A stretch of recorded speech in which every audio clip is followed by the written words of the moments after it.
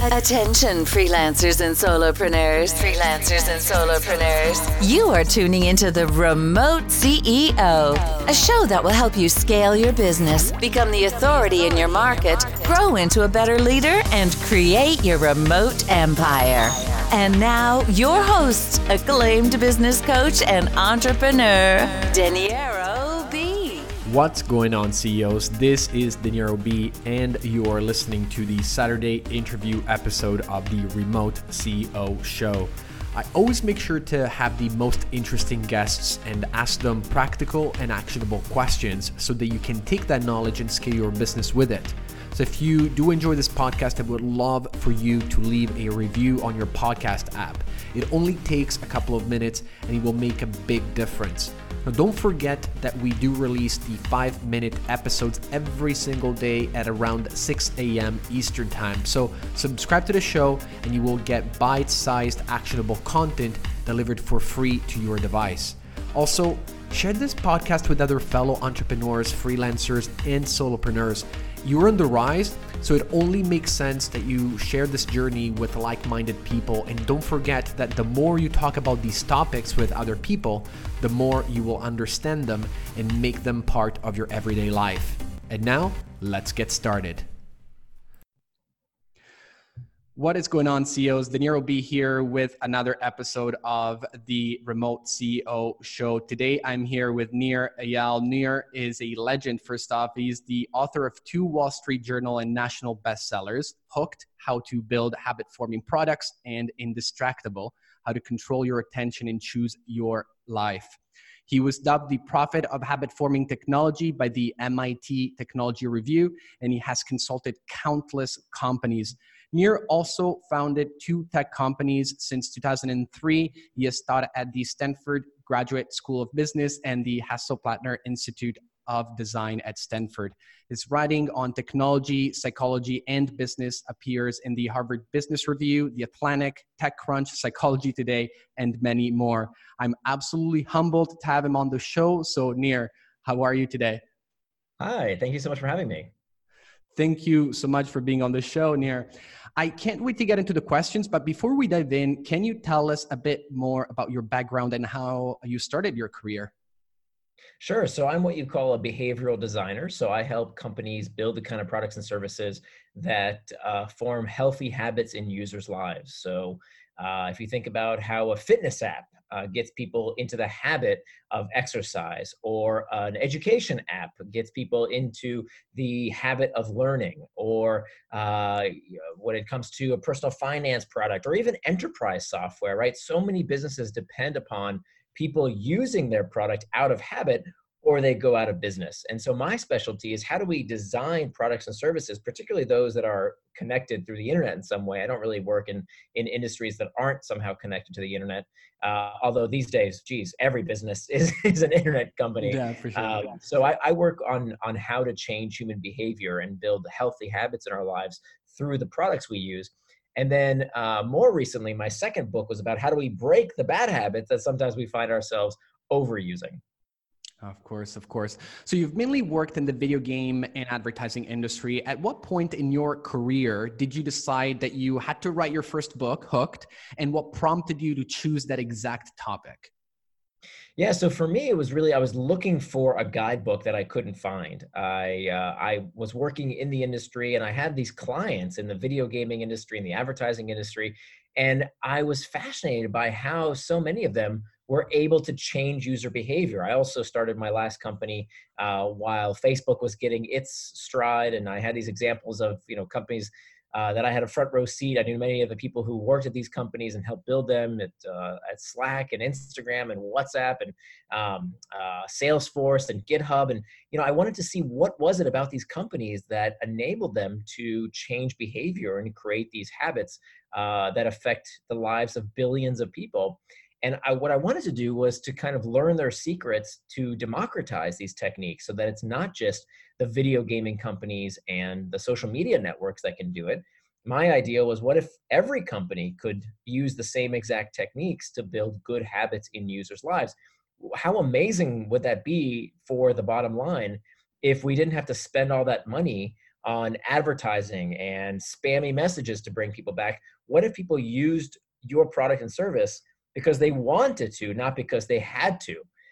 Just the way they use Facebook or Netflix or YouTube and Google, all these products habitually with little or no conscious thought. What if we could use the same techniques to help people build healthy habits in their lives with all sorts of products? And so when I was looking for, okay, well, how do I build a habit forming product? I couldn't find that book. And so I decided to write it. So that's why it's called Hooked: How to Build Habit Forming Products is the title of the book.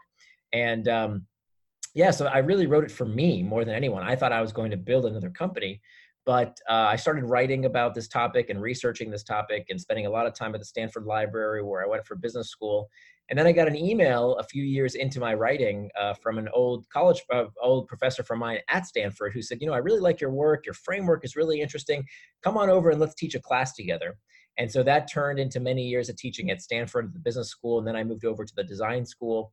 And in the process, I picked up many clients and wrote down the years of experience that I had in this field into the book that I was ultimately looking for. And that was published in 2014.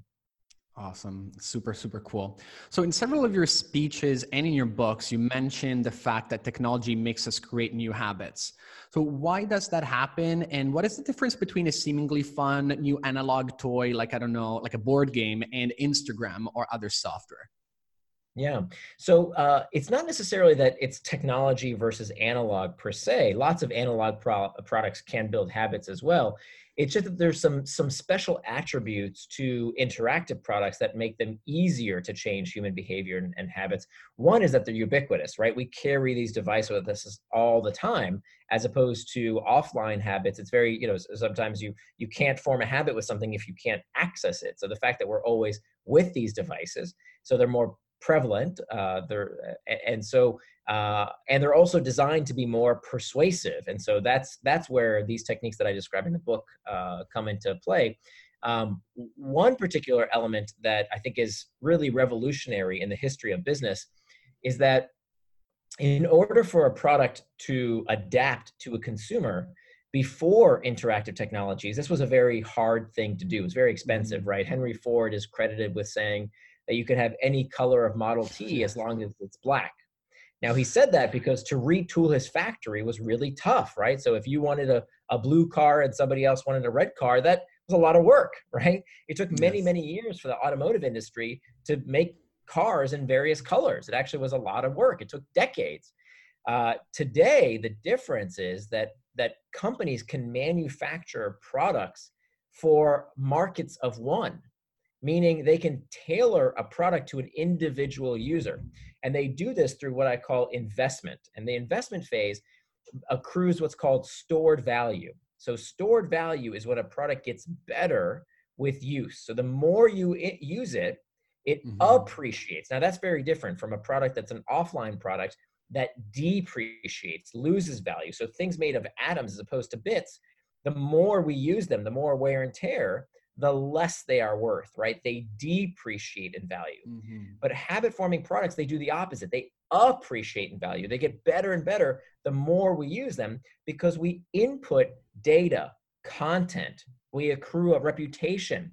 And so all of these things that we do that store value in the product make them better and better and better. So if you were to log in to my Facebook account or my Pinterest account or my Reddit account, it wouldn't be interesting to you because it's been tailored just to me based on the data I've given those companies.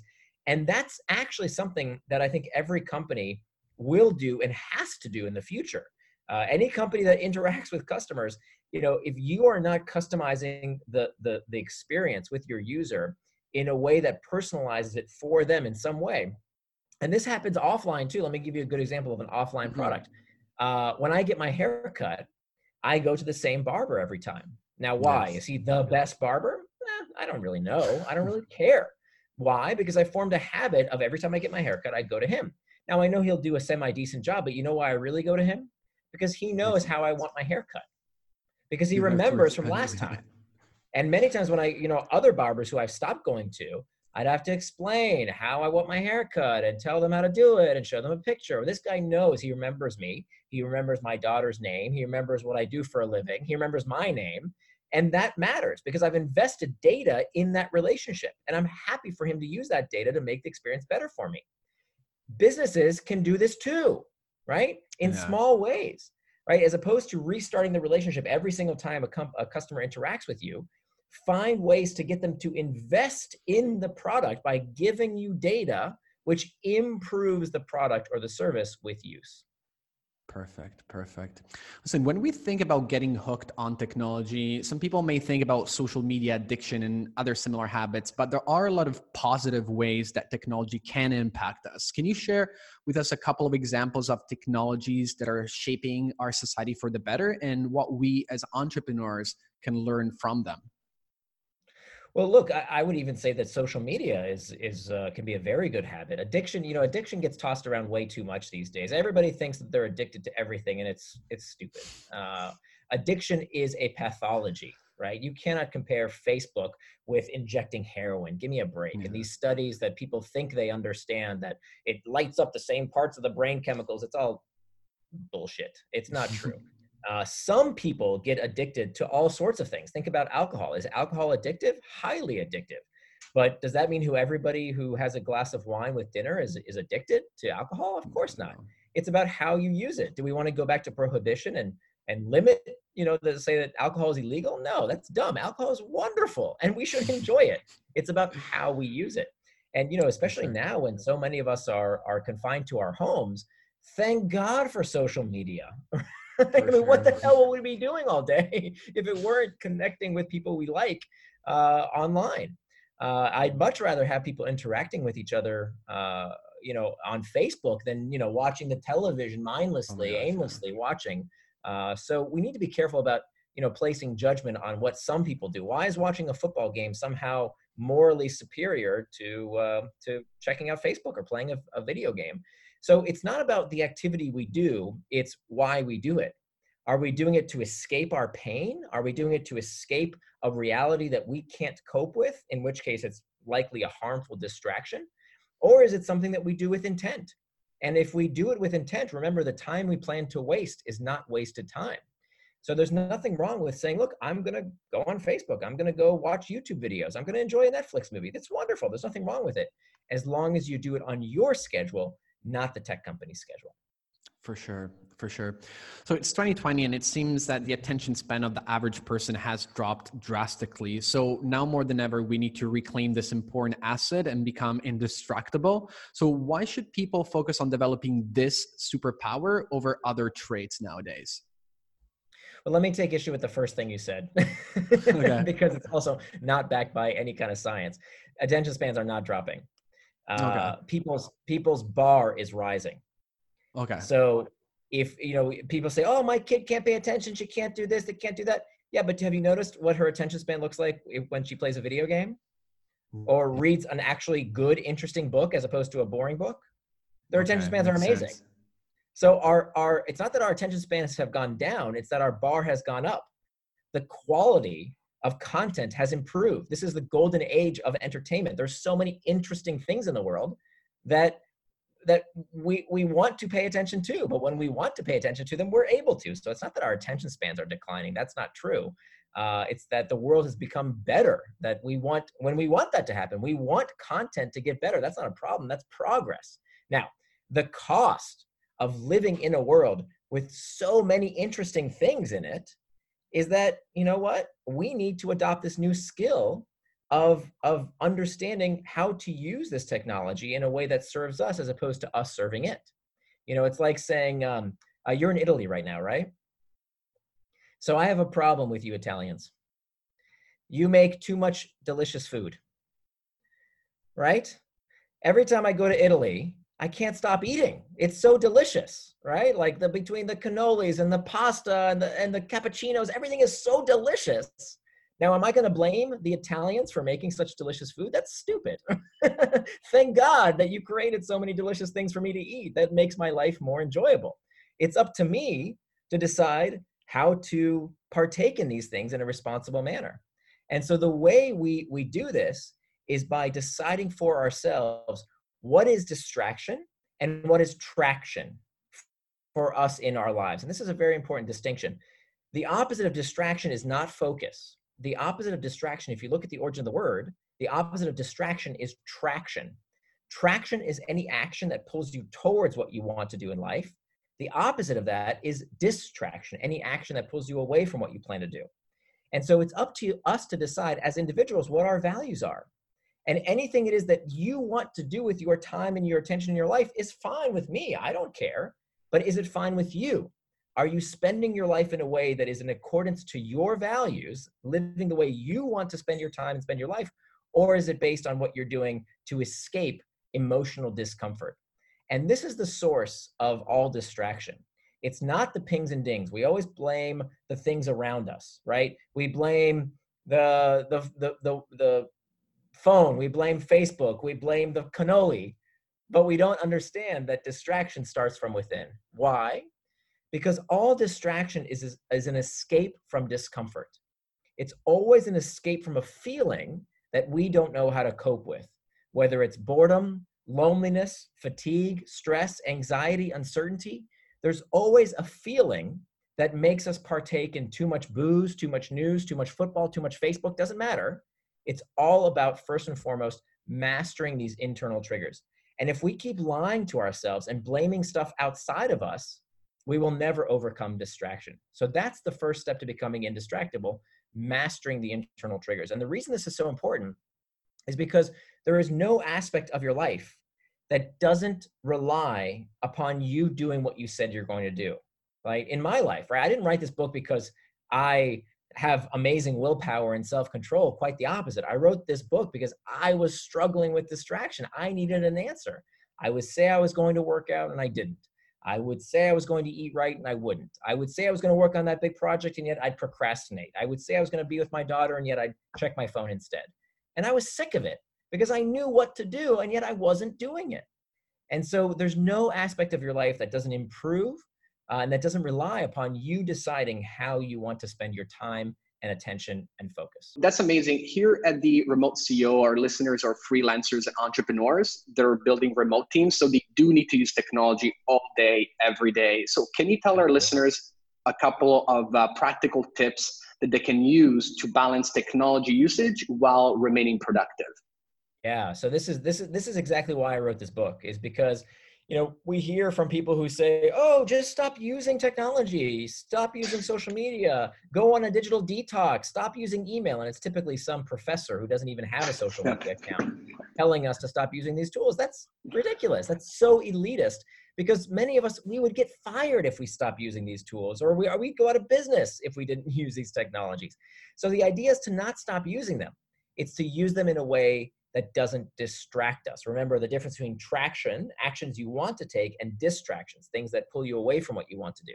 So the first step is mastering the internal triggers. That has to be the first step. And so what I do in the book is that I give you very concrete tools to use so that when you feel that discomfort, you know exactly what to do so that you don't run away into distraction. And I just want to say real quick, I've been a CEO twice, and the worst type of distraction, it's not the Facebook, it's not YouTube, it's the kind of distractions that you don't realize are distractions. It's when you sit down at your desk and you say, oh, I need to work on that big RFP, or I need to make those sales calls, or I need to work on that big project, I need to run those numbers, but let me just check email real quick, right? Let me just check that Slack channel. Let me just do that one thing on my to-do list. And if it's not what you plan to do with your time, it is a worse distraction than playing a video game, because you've allowed it to trick you into prioritizing the urgent at the expense of the important. And that is cancer for our productivity, well-being, and happiness. And so it's really about being intentional in advance with what you will do when you feel that discomfort. Do you have tools to make sure that they lead you to traction rather than distraction? So that's step one. Step two is to kill your to-do list. To-do lists are harming you. Let me ask, do you use a to-do list by chance? I don't want to put you on the spot because we're doing this live. Actually, no, it's fine. I have a calendar where I have like my slots, because I did read your book and I have you already read the book. Okay, so you're ahead. I have it. I have basically 6:30 wake up and everything. All right, and I do good. push, but So you're already doing what I advise. For most people, when I ask them this question of whether they keep a to-do list, if they do keep a to-do list, then my next question is, when was the last time you didn't do everything on your to-do list? For those of you Yeah. listening, ask yourself, when was the last time, if you keep a to-do list, when was the last time you didn't finish everything on your to-do list? Yes. 100% of the people tell me today and yesterday and the day before that and probably the day before that. And so why do we keep doing a technique that doesn't work? Because some guru told you to in a book about why to-do lists are the savior for your productivity? It's not true. Because to-do lists are a list of output. But if you want output, you need input. Well, what's our input, right? As CEOs, as entrepreneurs, what's our input? Two things, time and attention. That's it. Yes. So if you want output, you need input. And so you have to keep a time box calendar. This is incredibly important, particularly if you run a company, because if you don't plan your day, somebody's going to plan it for you.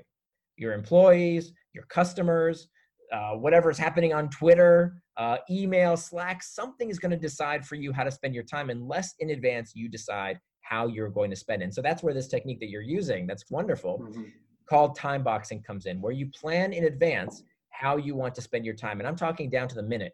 Now, this might seem extreme. People say, oh, I don't know if I can do that. If you feel tension right now, if you're like, oh, I don't want to do that, that's against the way I am, it's not the way I operate, I need time for creativity. What you're feeling is the fear of having to do the work. Yes. And I know this is hard truth to understand, but that's the real thing you're feeling right now. Because you're scared that if you put it on your calendar, you may actually have to do the hard work. But here's the thing, you and I both know that to succeed, you have to do the hard work. Yes. And if you don't make that time to do the hard work, you will fail. Your competition will beat you because they are willing to do the hard work. And so we have to face this fact, put time in our calendar, both for the reflective work, right? Every CEO I know has reflective work. The reactive work. The reactive work is the responsive stuff, responding to emails, responding to phone calls, responding to customers. I get it. You need that time on your calendar, and it's probably going to be most of your day. But do you have time for reflective work? Let me tell you a secret to beat the competition. Spend time thinking. Because most people don't think. They act. They do all day long. But they're doing the wrong stuff because they haven't thought, am I supposed to be doing this versus that? They're just on autopilot, acting, right? Phone calls, emails, Slack channels. That's what they're responding to all day long. But running real fast in the wrong direction is still a bad idea. Exactly. 100%. And if you don't reserve that time in your schedule to think, to ask yourself, where am I going? What am I doing? Is this the right thing to be working on? Where's my company headed? Right? That time to strategize without interruption. And we know study after study has told us that our work output, particularly in creative tasks, dramatically degrades when we are interrupted. It takes us a long time to get back to thinking when our focus is interrupted. So it's imperative you schedule that time to think in your day. So that's a very, very practical tip. This is the tip of the iceberg. I know we're running short on time, but I'll just walk through the four main steps. Yeah, go ahead. Is mastering the internal triggers. The second step is making time for traction, which is all about time boxing and coordinating, by the way, with the various stakeholders in your life, your wife, your husband, your boss, your employees, doing what's called a schedule sync. And I teach you exactly how to do this in the book, a schedule sync with the important people in your life. The third step is called hacking back external triggers. So this is where we talk about email and meetings. Oh my God, how much time do we waste in meetings, right? What a distraction they can be. What about group chat channels? And many of us have to work from home these days. How do we fight distraction when our kids are bothering us? So I'll tell you the secret to overcoming all that stuff by hacking back the external triggers. That's all in that third step. And then the fourth step is about preventing distraction with PACT. And this is where I share with you various technologies that we can use as a last resort, as the firewall to prevent us from getting distracted. Wow, super, super interesting. And honestly, I wanted to talk about, if we have a minute right now, about the difference between external triggers and internal triggers, because you were talking about that distraction as also a lot of internal triggers. So can you just elaborate a quick bit on that? Yeah. So the external triggers are the things outside of us, the pings, the dings, the rings, anything in our outside environment that can lead us towards traction or distraction. They're not necessarily good or bad. If my phone rings and it says, oh, now it's time for that meeting, now it's time for the phone call, now it's time to go exercise, well, that is serving me because that's what's on my schedule, right? Now that external trigger is leading towards traction. But if I'm in a business meeting and my phone rings when I'm trying to have a conversation with a colleague or an employee, well, now it's leading me towards distraction because that's not what I plan to do. So the question is not, is technology good? Is it bad? Is it addictive? Is it hijacking our brains? No, that's not the right question. The right question is the trigger serving me or am I serving it? And if it is not serving me, I need to get rid of it. So 2/3 of people with a smartphone never change their notification settings. They just let every beep and boop on their phone constantly distract them. Are you kidding me? We cannot call technology distracting if we haven't even taken 5 goddamn minutes to turn off the stupid notifications, for God's sakes, right? It takes no time. And so that's kindergarten, that's baby stuff. You don't need a book to tell you to do that. But there's a lot of other things that people do that they don't realize how harmful the external triggers can be. The number one source of distraction in the modern workplace is not our computers, it's not our phones. 80% of survey respondents say the number one source of distraction is other people. People coming by your desk and saying, oh, can I just talk to you for a quick minute? Or did you hear that bit of office gossip? I just want to tell you this one quick thing. That is the number one source of distraction. So what do we do in the modern workplace when we get back to work? I know many of us are working from home. What happens when we work in these open floor plan offices that are swimming in distraction? And so we have to hack back those external triggers as well. Same goes for when we work from home. Our kids, many of us are at home with our kids trying to work. What do you do when your kid is interrupting you? That is also an external trigger. So there's many techniques that we can use to prevent getting distracted from those external triggers, as opposed to internal triggers. These are triggers that come from within, right? It's the desire to escape an uncomfortable feeling, boredom, loneliness, fatigue, uncertainty, stress, anxiety. That feeling is the reason we're trying to escape. And that actually is the number one source of distraction. It's what's going on inside of us that we don't know how to deal with in a healthy way. Makes total sense. Listen, let's talk about future projects. What are you working on right now? Can you get us excited?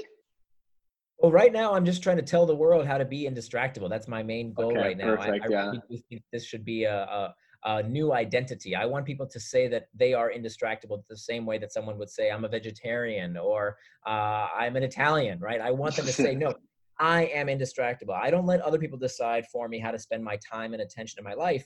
I decide for myself. I am indistractable. So that's the only thing I'm working on right now. I'm working on a video course that will come out soon, but mostly I'm just trying to get the word out about these techniques that really do work. They've changed my life, and I think they can change the lives of many, many people.